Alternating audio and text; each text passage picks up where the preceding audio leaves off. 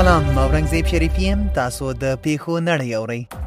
بی بی سی په ارجنټاین کې یوې سناتورې د دوشنبې په ورځ وړاندیز کړی چې د مړه شوي فوټبال ستوري ډیګو مارادونا تصویرونه دې پر نویو بانک نوټونو چاپ شي. پژواک د افغانستان د ملي امنیت شورا وایي چې د 2000 نور طالب بندیانو خوشي کول د سولې پروسې چټکتیا ته هیڅ ګټه نه رسوي. الجزیره د یوتوپیا په ټیګري سیمه کې د ملګرو ملتونو په مرستندویه ډلو دغه هیواد د پوځ لخوا ډزې شوي او بندیان شوي دي. الجزیره د مهاجرینو د حقونو یوه ډله وایي چې د تیرې میاشتې د توپانونو له کبله په هندوراس او ګواتمالا کې 1,40,000 کورونه نړېدلي او له 400,000 نه ډیر کسان بیړنیو بشري مرستو ته اړتیا لري. خبریال د 59 کلن روسي له پوځې نه 53 کاله وروسته میده پیسې راویستل شوي.